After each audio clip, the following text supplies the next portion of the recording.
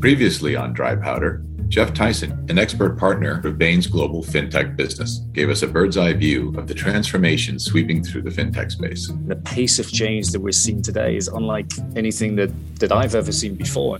Today on the show, we'll consider how investors have built out the capacity and expertise to navigate this fast-changing terrain. It's really important that you have a bunch of people that have that deep technology expertise, that deep understanding of the latest trends in this space, whether that's finance or banking as a service or crypto, whatever it may be. I'm Hugh MacArthur, head of Bain's global private equity practice, and this is Dry Powder. So Jeff, let's talk about a little bit about fintech playbooks. There are a lot of ways, as you know, to play the fintech space. There are some financial investors that have been investing in this area for decades. There are some others that have been investing for a few years, and there are some that have been investing for a few months. And they're really making different types of plays. Now, as you look out at the investor landscape, are they saturating the entire fintech market, as you would describe it, or do you see concentrations of bets on a few subsectors? I don't think the market has been saturated at all, to be honest, despite the levels of investment that we're seeing today. And I think it's pretty exciting to see a lot of activity in the early stages in terms of deal flow.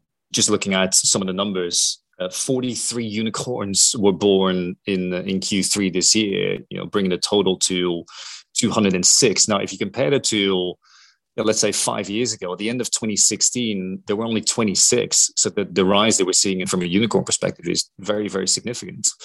And there's still a lot of opportunity for growth, not just in more mature fintech markets such as the US or the UK, but also in less mature markets such as Africa, where we're seeing a lot of exciting fintech activity taking place.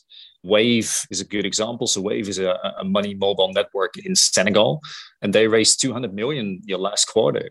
And there's a lot of other really, really exciting fintech companies that are popping up in different parts of Africa. And also concentration perspective, if you just look at the largest deals that have taken place so far this year, it's quite a diverse mix, to be perfectly honest. You've got the likes of FTX, raising 900 million. You've got some of the neobanks, so Revolut, for example, raising 800 million. Drive Wealth raising 450 million. A whole bunch of payment players raising significant sums of money.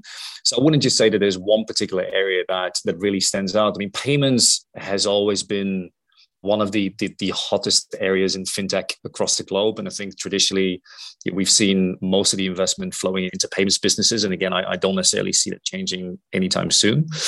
But then the same with neobanks. I mean, I know that there's some degree of skepticism as to whether or not neobanks will actually be able to work towards sustainable profitability.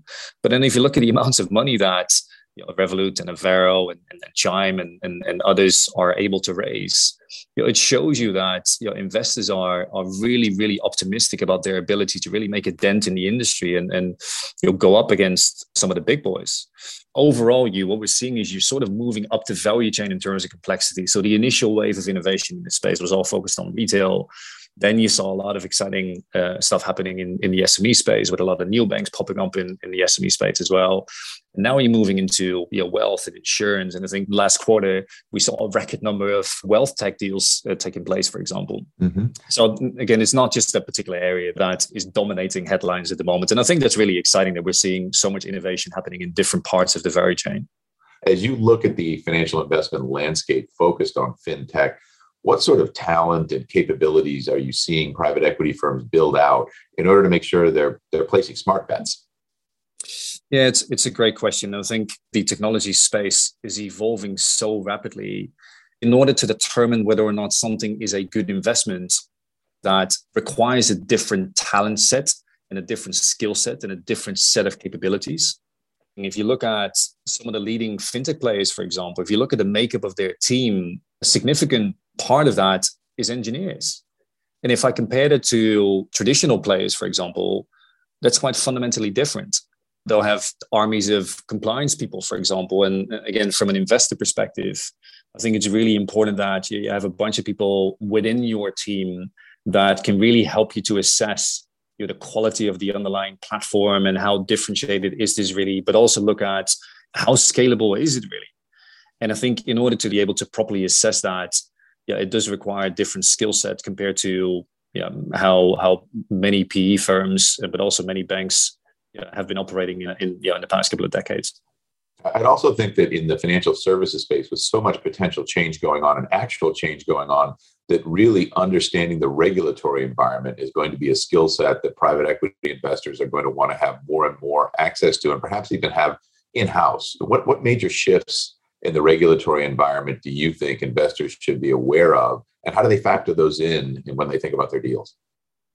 Yeah, I couldn't agree more. And I think it's really important to understand the impact that has on the industry as a whole. I mean, if I take the UK market as an example, the market has been dominated by the 4 or 5 large players who have about 75 to 80% market share historically in the retail and the SME space. And it took a long time for the UK regulator to issue new banking licenses. But I remember the Competition and Markets Authority here in the UK publishing a report on open banking. The title of the report was literally "Making Banks Work Harder for You." And I think here in the UK, we've been really lucky to have such a progressive regulator that I think has enabled a lot of the innovation that we're seeing in the fintech space and in the neobanking space more broadly. I'm not saying it's easy to get a banking license because it's still really, really bloody complicated.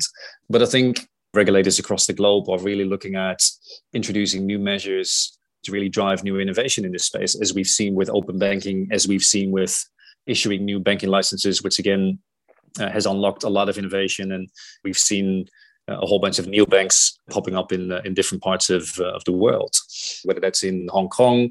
So if you look at what HKMA has done, or Singapore, or the UK, or various other parts of the world.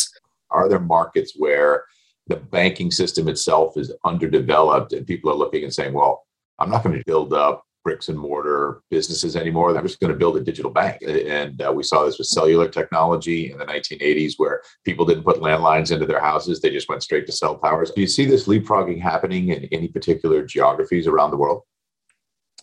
Yeah, absolutely. An example that obviously often comes up is China, where we've seen the rise of super apps and one single app that effectively allows you to not just run your financial life, but book theater tickets or whatever it may be. So it has really become that one-stop shop. And of course, we see in the Western world now trying to replicate that. But I think consumer behavior here is just fundamentally different. And when I take myself as an example, I sort of want that best-in-class experience. I'm not convinced that I'll use a neobank to book my shopping, for example, or tickets to go and see my favorite artist. So I don't necessarily think that will happen. But as we all know, unbanked and underbanked population is very, very significant, even in a mature market like the US.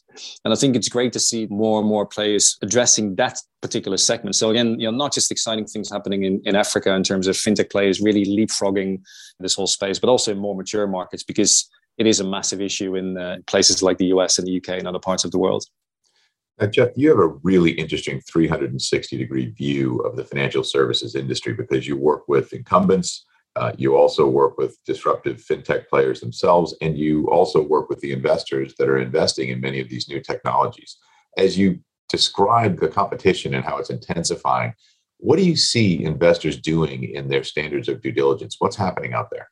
Yeah, it's a great question. I had this great conversation with a good friend of mine who works in the investment community the other day about to what extent is there a degree of FOMO, a real fear of missing out.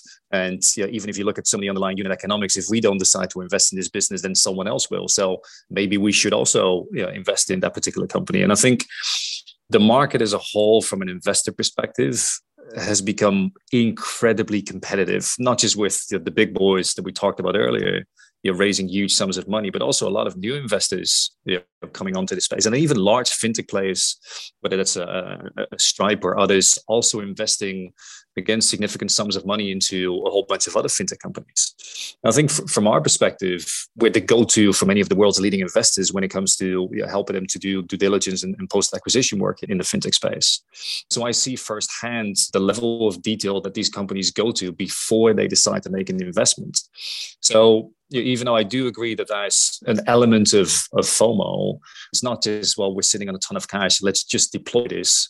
Investors are taking a really, really close look at some of the underlying unit economics and the overall growth opportunity for that particular company before they decide to invest. Mm-hmm. Now, you've obviously been looking at the space for so many years now. I mean, what advice would you give to the investors that you're speaking to day in, day out? When I think about the work that we're doing at Bain right now with financial investors, whether it's in buyouts or working with infrastructure investors or people that are growth equity investors or venture capitalists, and you add up everything that you would call fintech in those spaces, it's already huge. There are just so many ways to play. The analog with software when it first started being an investment space is that software was software. And now it is such a complex set of different ecosystems that investors really need to focus on what they want to be good at, because you can't be good at everything. It's just too broad a space. So you need to place your bets on where you think the most differential opportunities are going to be, and then really develop the subsector expertise to be able to drive differential returns. Because let's face it, anything that's growthy, anything where you're anticipating big things to happen is going to go at a massive price. And if you're going to pay a massive price and generate a return for your limited partners, you're going to need to know more than the other people you're competing with in order to succeed. I couldn't agree more. And I do agree that even though we are seeing a lot of exciting deal flow into fintech, we are only just getting started.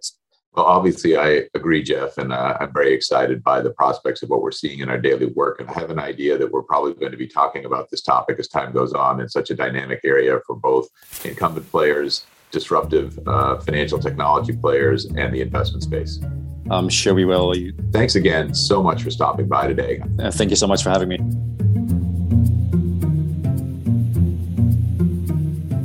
I'm Hugh MacArthur. Thank you for listening.